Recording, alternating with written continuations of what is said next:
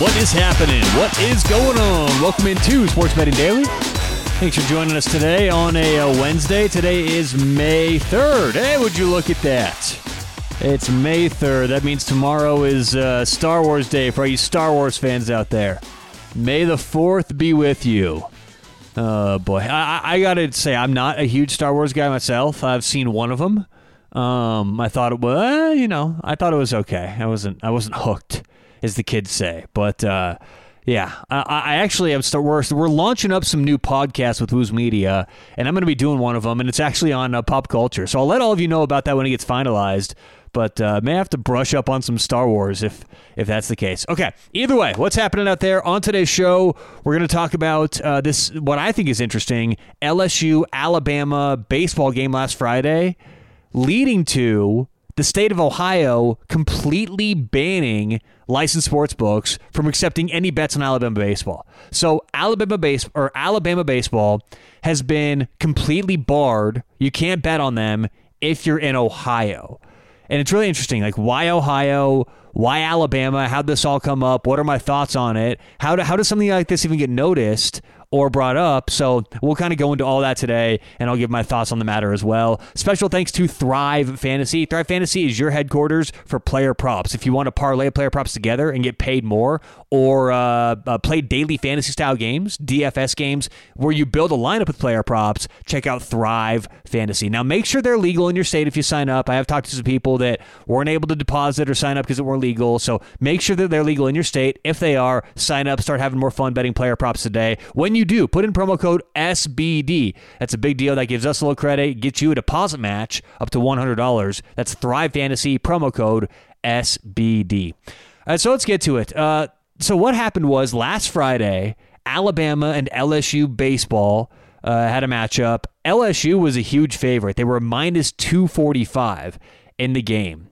And they ended up winning. They were winning 8-1 through the majority of the game, and then ended up only winning 8-6. LSU did, but they still won and covered. But what happened after the game was where it got interesting, because Ohio's top gaming regulator came out after the game and said that they weren't going to take any bets. Any sports book in the entire state wasn't going to take any more bets on Alabama baseball. His name is Matthew Schuler. He's the executive director of the Ohio Casino Control Commission, and apparently he issued an emergency order this previous Monday morning, quote, prohibiting the acceptance of any wagers on the University of Alabama baseball effective immediately. So what happened? Okay, well, what went on here? Why is there suspicious activity around Alabama baseball? That's tough for me to say today. And how did this all come about? So what happened was U.S. Integrity is a company that oversees suspicious activity throughout the industry. And I want to talk about this real quick. U.S. Integrity, okay, that's the company. Matthew Holt, I know about him. He used to be on some podcasts that I used to listen to. He works for the company, and he is a really smart, good person to have in that situation. He knows a lot about sports betting, knows a lot about the industry. He's really a good person to be.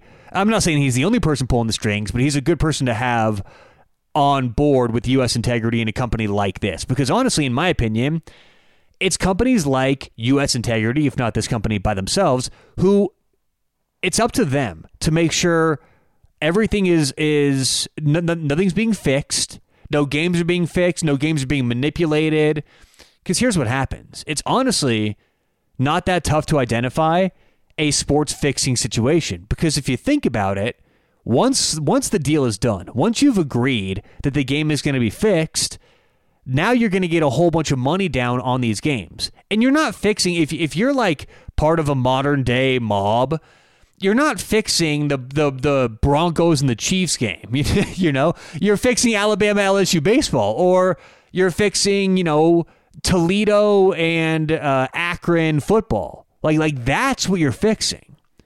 But the problem is, once you fix that game or get the commitment from the players, whoever's going to throw something off, now you get a large sum of money down on that game. And the only issue is there's usually not a whole lot of money bet on those kind of games. So whether it's Alabama LSU baseball or a low-key college football game or whatever it may be, the red flag goes up immediately because the sportsbook notices, hey, why, for a game that we normally would get 13,000 total on, has there been a 1.1 million bet? What's going on here? Why the hell's all this money flooding in on Alabama that we don't know about, or maybe it was against Alabama, right? On LSU, day of the game. How much money do we usually take on LSU? What are we expecting? Yeah, about 13, 15,000. Okay, yeah, there's 1.1 million. There's something going on here. That's how they find this out. They don't get a leak from anyone involved. They don't, well, usually, right? 9 times out of 10. They don't, hear something, or it's not wiretapping or, someone ratting. Generally, it's going to be understanding how the market works, identifying inconsistencies, and that's where these companies or those paying attention can identify fraud. So we don't know what's going on so far. This one article I found. Who is this? This is NOLA.com. NOLA. NOLA.com. I love how it starts off. As investigators continue into suspicious betting activity from the Alabama-LSU baseball game from Cincinnati on Friday, the only fact that's clear is that no one knows or is willing to say exactly why the red flag was raised. So that's how it happens. That's how these people are caught, is they notice the money coming in, this overwhelming money, throws up a red flag, and then they say, hang on, why was all this money bet? Let's look into it.